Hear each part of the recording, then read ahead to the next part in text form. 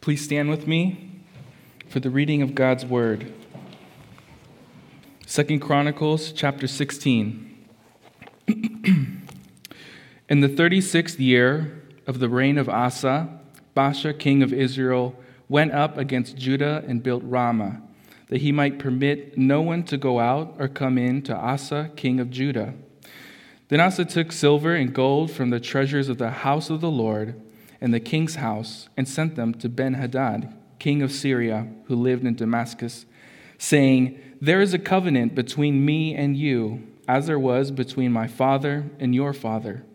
Behold, I am sending to you silver and gold. Go, break your covenant with Baasha, king of Israel, that he may withdraw from me." And Ben-Hadad listened to King Asa and sent the commanders of his armies against the cities of Israel. And they conquered Ijon, Dan, Abel-maim, and all the store cities of Naphtali.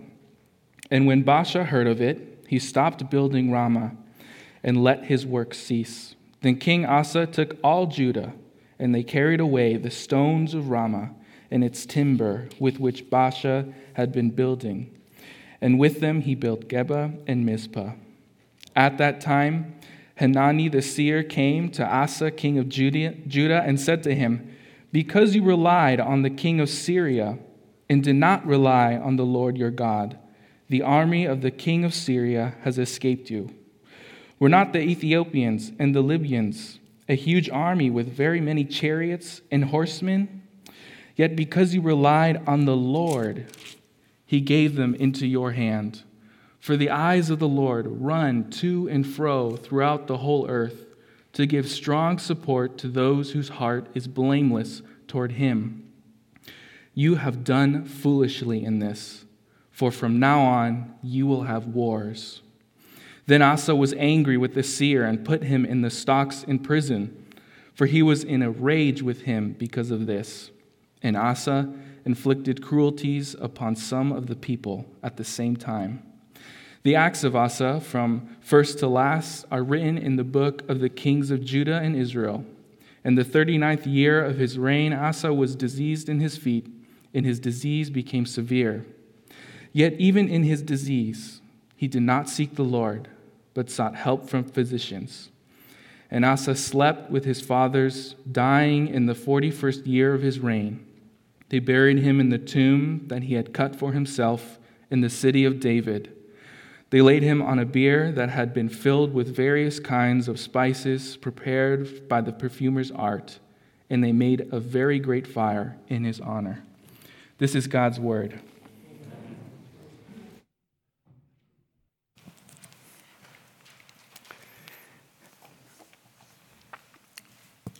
Please join me in prayer. Heavenly Father, it's a privilege to sit under your word. It is an honor for me to bring the message, Father. May you be glorified and magnified. May my brothers and sisters be blessed by your word, Lord Jesus. We pray all this in Jesus' name. Amen. A few weeks ago, I was listening to a sermon by Josh Moody, lead pastor of College Church, and he referenced verse 9 of our passage today. And I was thinking to myself, wow, that is such a great memory verse. Then our pastors asked me if I wanted to preach, and I knew exactly which passage I was going to choose. Later on, I realized how little I knew about the books of Chronicles. The truth is that when most Christians want to preach, teach, or just learn about the kingship of Israel, we tend to go to 1st and 2nd Samuel or 1st and 2nd Kings rather than to the books of Chronicles. We look at these books as if they're simply a retelling what Samuel and Kings are saying. However, this is not always the case. For example, Chronicles includes a large section on the building of the temple, which is not included in any other sources. Also, our passage has a parallel in Kings, 1 Kings 15, 9 through 24, and it devotes 15 verses to the life of King Asa, while the book of Chronicles devotes 55, so it expands it. It gives us more information. When interpreting a Bible passage, context is king. So I'd like to orient us to the books of 1st and 2nd Chronicles. Like the books of Samuel and Kings, the books of Chronicles were given to us in two parts in the Christian Bible. But they were originally one book in the Hebrew Bible. We're not sure who wrote this book. Some scholars believe that an anonymous chronicler is responsible for its composition. This book was written around 400 BC, which makes it one of the latest books in the Hebrew canon. As we read this book, we ask, what is the situation that people are facing? The people have returned from exile and have built the second temple. The temple, a temple we know was not nearly as imposing as the first temple. But the people are in despair because they wonder if the word of God has failed them. You see, they have heard promises in Jeremiah regarding a new covenant. And Ezekiel speaks of the king like David who will come and return and sit on the throne. So they wonder, where are these promises? Has God failed us? The chronicler writes in the midst of this uncertainty, trying to address their disappointment and anxiety. The people have returned, but there is no kingship. They are still under Persian rule. So they wonder, where is the king that was promised to our ancestor David? The writer's plan is to have them focus in the ideal kingdoms of David and Solomon and in the nation of Judah. It is from this line, from the promise of a Davidic king given in 2 Samuel 7, that kingship will come once again. So the writer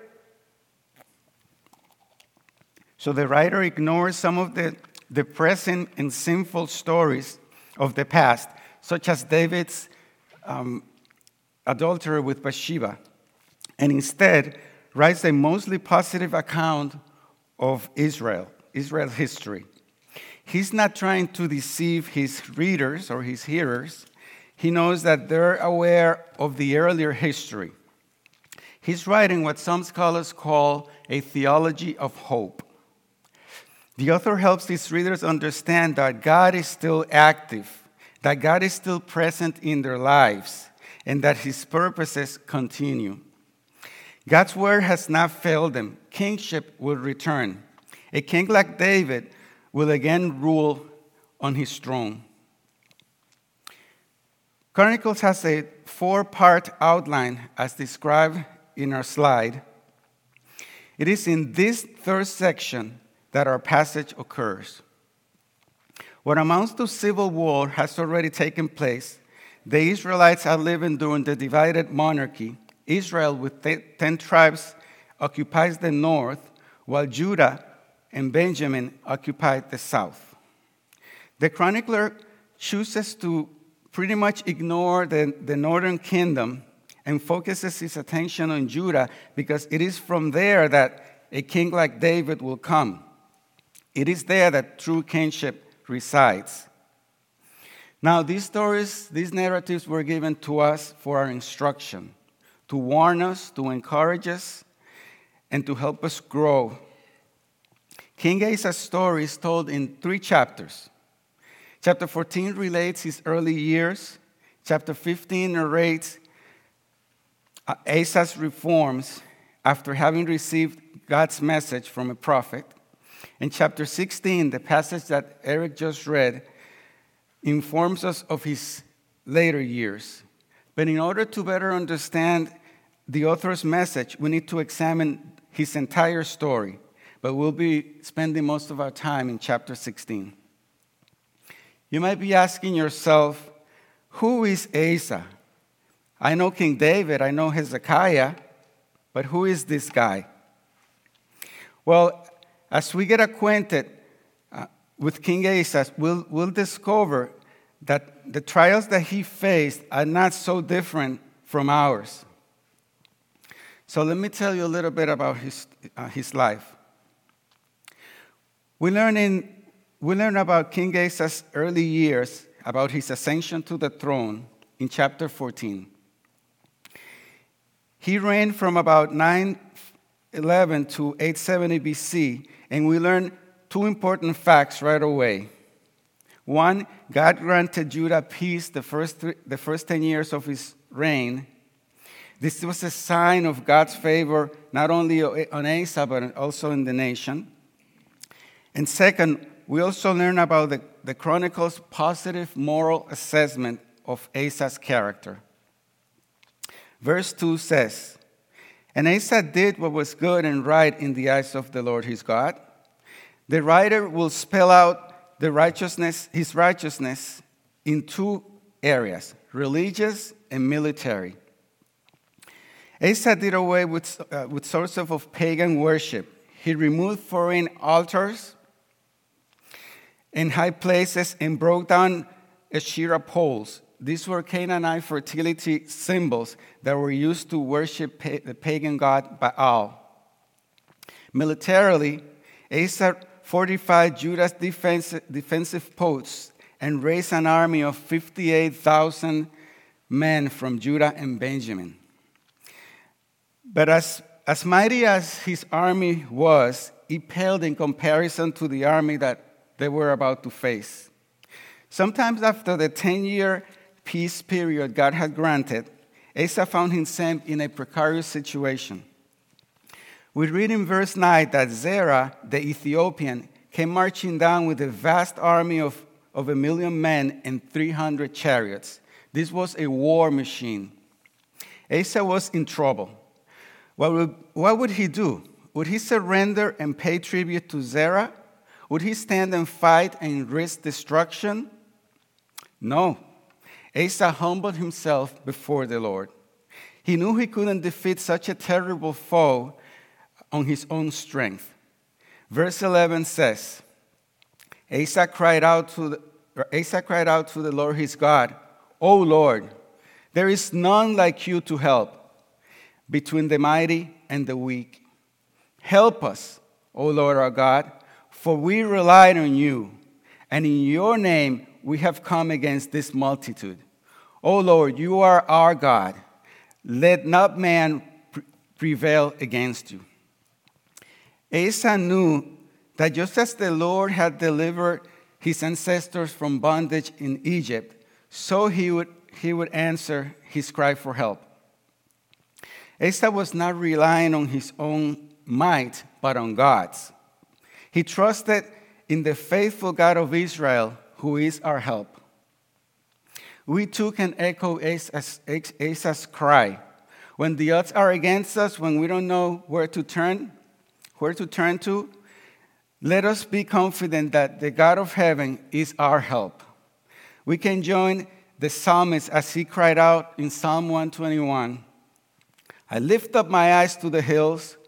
From where does my help come from? My help comes from the Lord, who made heaven and earth."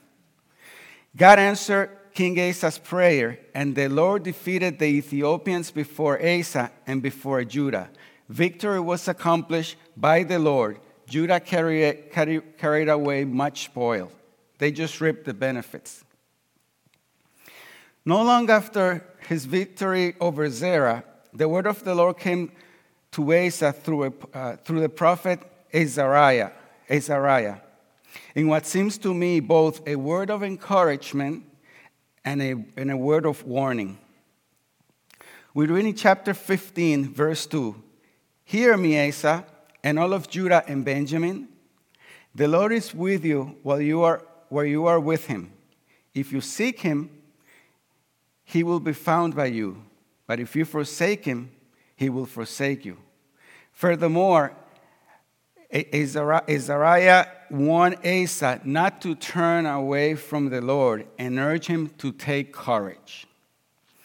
Asa's response to Azariah's words came in the form of new reforms that went beyond what we had seen in chapter 14 at the beginning of his reign. It included not only the destruction of all pagan sites, but also a nationwide covenant renewal ceremony in which all the people pledged their continued faithfulness to the Lord. Asa's heart was so devoted to the Lord that he even removed his mother from being queen mother because she had made an Asherah pole, a pagan fertility symbol. I've read Asa's story several times in preparing for this message, and I'm still amazed of what the words in verse 8. It says, as soon as Asa heard these words, the prophecy of Azariah, the son of Oded, he took courage. And then we get a list of his actions. He was obedient to the Lord. He was quick to act, and his heart was attentive to God. Nothing prevented him from relying on his God.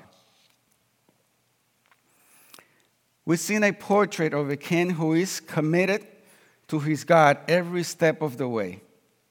But things are about to change, as we will see. We've seen how in his early years, Asa was faithful to the Lord, and the result was victory and blessing. He listened to God's words and reformed the nation, but we'll meet a different Asa in chapter 16, Asa's later years. The outline for this section is Asa's blunder, verses 1 through 6, God's rebuke, verses 7 to 9, and Asa's catastrophic response, verses 10 to 14. Asa's blunder. After 20 years of peace, Asa experienced a new challenge from the north. Verse 2 says, Baasha, king of Israel, went up against Judah and built Ramah, that he might permit no one to go out or come in to Asa, king of Judah. King Baasha was the founder of the second dynasty of the northern kingdom, Israel. Baasha's purpose in fortifying Ramah was probably to prevent access to Jerusalem for religious and trade reasons. In effect, Baasha is trying to build a fortress in the Israel-Judah border. He actually crossed the border into Judah.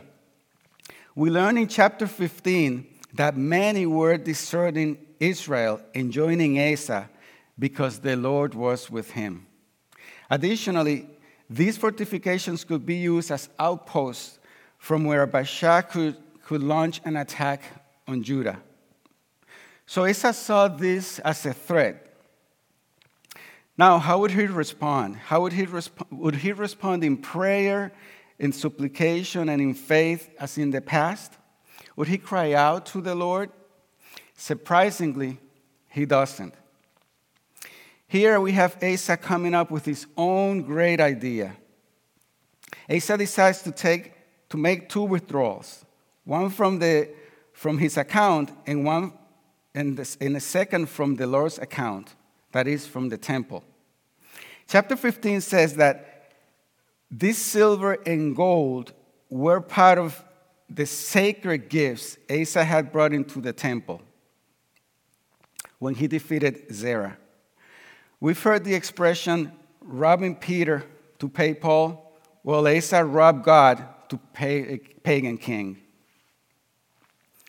He takes his money and sends a bribe to Ben-Hadad, king of Syria. His message was, Dear Benny, short for Ben-Hadad, my father and yours used to have a treaty. I know you have a treaty with Baasha. Here's some money. Break your treaty with Baasha so that he would leave me alone. Yours truly, Asa. Ben-Hadad agreed. He invades the northern kingdom of Israel and conquers some cities. Baasha gets the message and stops building Ramah. For his part, Asa is elated. He's so happy. His bright plan worked to a T. Little did he know that the Lord had something in store for him. Needless to say, the Lord wasn't amused with Asa. Just as he had sent Nathan to rebuke King David after his adultery with Bathsheba, so he sends Hanani, the seer, to confront Asa after he exercised self-reliance. A seer is an ancient designation for a prophet in Israel. Samuel, for example, called himself a seer in 1 Samuel 9:19. This is the message from God. Asa, this is what Hanani tells Asa. Asa, you have done a foolish thing. You have done wrong. You've sinned against the Lord. You relied on the king of Syria and did not rely on the Lord your God. Do you remember the Ethiopians and the Libyans, a huge army with very many chariots and horsemen? Zerah was the leader. Yet because you relied on the Lord, he gave them into your hand. It wasn't because of your impressive tactical maneuvers or because of your great army. It was because you relied on the Lord. Two things will happen now. The army of Syria, the army of the king of Syria will escape you. And from now on, you will have wars. As we continue the narrative in Chronicles, we see that Jehoshaphat, Asa's son, actually has to fight the Syrians. And sometimes God works in mysterious ways in that we don't know exactly what he is doing. We don't like what he's doing, but he has some awesome purposes behind stores. Self-reliance, and reliance on others are not necessarily bad things. But when we trust in ourselves or in others at the expense of trusting in the Lord, then we sin. Then we make decisions that might have significant consequences for us, for others, and for our relationship with God. Verse 9 provides another reason why Asa, and also all of us, should rely on God instead of someone else. For the eyes of the Lord run to and fro throughout the whole earth, to give strong support to those whose heart is blameless toward him. This is an amazing verse, and this is the one that I was referring to in my introduction. It is definitely a verse we should memorize. What does it mean, though? Let me try to explain it.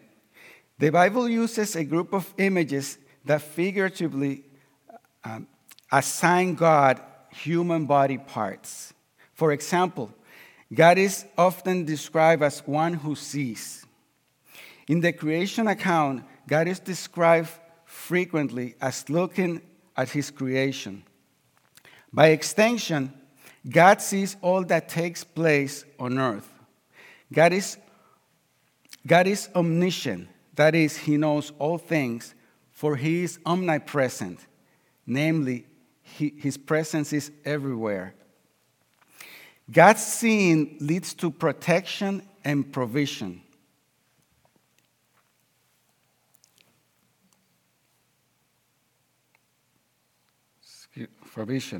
Of those whom he loves. Psalm 33:13 says, "The eye of the Lord is on those who fear him." A commentator puts it this way: this imagery provides a sense of the universality of Yahweh's vision, equivalent to his omniscience, and involvement, reflecting his sovereign control. The God who sees all things throughout the earth also gives strong support. He strengthens those whose heart is blame towards him. The adjective blameless seems to indicate sinlessness. But the ESV notes an alternate translation, whole, W-H-O-L-E. It refers to an attitude of devotion to the Lord and it can be translated as wholehearted or committed. Asa was this person in chapters 14 and 15, but he failed in chapter 16. We too, by God's grace and by His Spirit, can grow into the type of person God is looking for. The big idea of our text flows directly from verse 9. Here it is. God demands wholehearted reliance on Him. God demands wholehearted reliance on Him. That He requires, that He deserves, utter dependence on Him. But Asa does not respond this way. Instead, we learn about Asa's catastrophic response. Do you remember how King David responded to Nathan when the prophet confronted him? David said to Nathan, "I have sinned against the Lord." He repented. But Asa responds in anger to the word of the Lord and to his prophet. He throws Hanani in prison and takes his frustration out on the people he ruled. That's verse 10. Sadly, at the end of his life, Asa relied on himself and on others, but did not rely on the Lord. He went from feeling anger to rage to resentment towards the Lord. In verses 11 through 14, we learn that he developed a serious foot disease, a severe foot disease. But that even in his disease, he did not seek the Lord, but sought the help of physicians. Keep in mind that physicians at his time were not the same as physicians today. Israel's healer was the Lord, and Asa refused to seek him. 2 years later, he died and was buried in an impressive state funeral. By the way, verse 14 does not indicate cremation. I can't help but contrast King Asa's response to the difficulties in this chapter to how King Jesus responded to the cross. While Asa responded with reliance on other authorities, himself and Ben-Hadad, Jesus, when he was about to be betrayed by Judas and handed over to the Jews, responded with wholehearted reliance on his Father.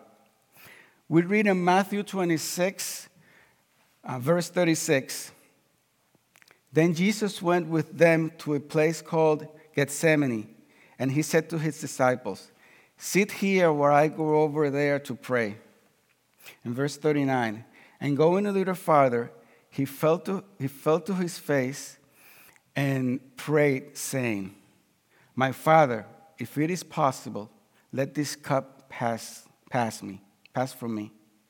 Nevertheless, not my will, but your will.'" Jesus prayed this prayer 2 more times, seeking his Father's will. Jesus responded to his upcoming trials with prayer and wholehearted reliance. He trusted his Father in order that we also, through his death and resurrection, might become sons and daughters of God. His obedience, his reliance in God, makes it possible for all to receive salvation through his blood. We have seen 2 types of responses to God's word in our study this morning. We've seen Asa, in his early years, relied on the Lord and relied on his counsel before he acted. This resulted in success and a strong relationship with the Lord. We also saw how in his later days, Asa did not rely on the Lord's word. As a matter of fact, he rejected it and resented God until his tragic death. The result was disobedience, pain, and a fractured relationship with the Lord. We don't have prophets walking into Westgate giving us prophecy about our actions, but we have the reading and faithful preaching of God's word. We can respond to Scripture with in a humble and an appropriate way, or we can reject it. God has given us an amazing gift on His Word. It is His revelation to His people. In professional sports, a free agent is a player who is eligible to sign with other clubs or franchises. They're not under contract with any specific team. All players, whether in baseball, basketball, football, or any other sport, look forward to the time when they will finally be able to make their own decision as to who they will play for and how much money they will command. They get to decide themselves. They don't have to depend on anyone or rely on anyone if they so choose to. Christians are never to think this way. We are never to look forward to the day when we will become free agents, when we will stop relying on the Lord to make decisions, to live our lives. We're not our own. We were bought at a price. One verse Christian parents love to teach their children is Proverbs 3, verses 5 and 6. Trust in the Lord with all your heart, and do not lean on your own understanding. In all your ways acknowledge Him, and He will make straight your paths. What struck me as I was studying this passage is that the same word that the chronicler uses throughout Asai's story, rely, is the same word that we translate lean in verse 5. So let us say, trust in the Lord with all our heart, and let us not rely on our own understanding. Let us in all our ways acknowledge Him, and He will make our path straight. This is not a proverb just for children. This is a word of God for all His children. May we take this word to heart this morning as we rely on Him daily. Let us pray.